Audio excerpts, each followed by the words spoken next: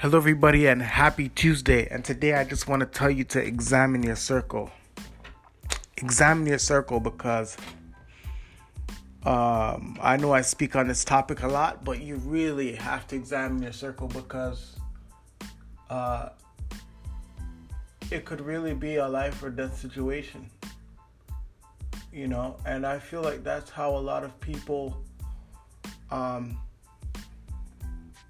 end up dead or end up being in situations that they could have avoided if they have previously reviewed their circle, the people who they talk with daily, the people who they just associate with daily.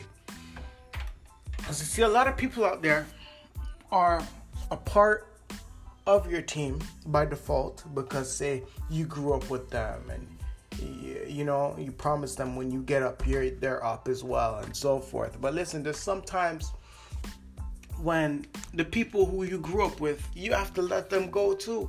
And I had to learn that the hard way. There's people who I went to high school with, right? Especially this one person, right, who I went to high school with, and they hate on me every single day. You know what I mean? They'll sit on there, they'll watch your stories, they'll act like if they want to see you win, but really they want to see you fall. So you gotta watch the people who watch you a little bit too hard. You gotta watch the people who say things, in anger towards you. You know what I mean? You have to watch for the people who want to see you humiliated and so forth, right? Because those are not true friends. True friends are people who cheer for you from the sidelines, right?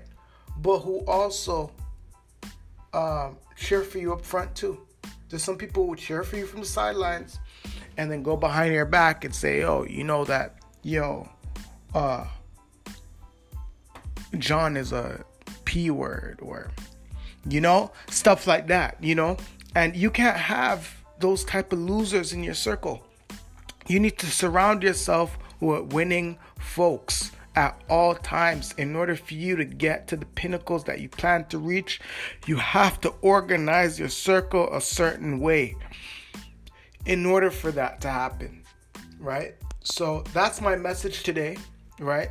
To reevaluate your circle, reevaluate your life, see what you need to let go of.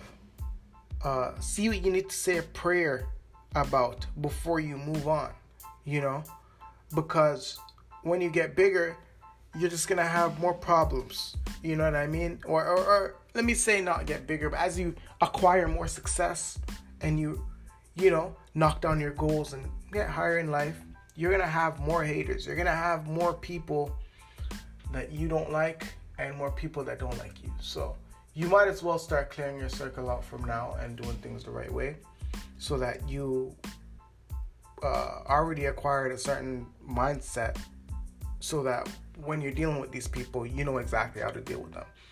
And it's just simple. Just cut them off. But anyways, that's my message for today.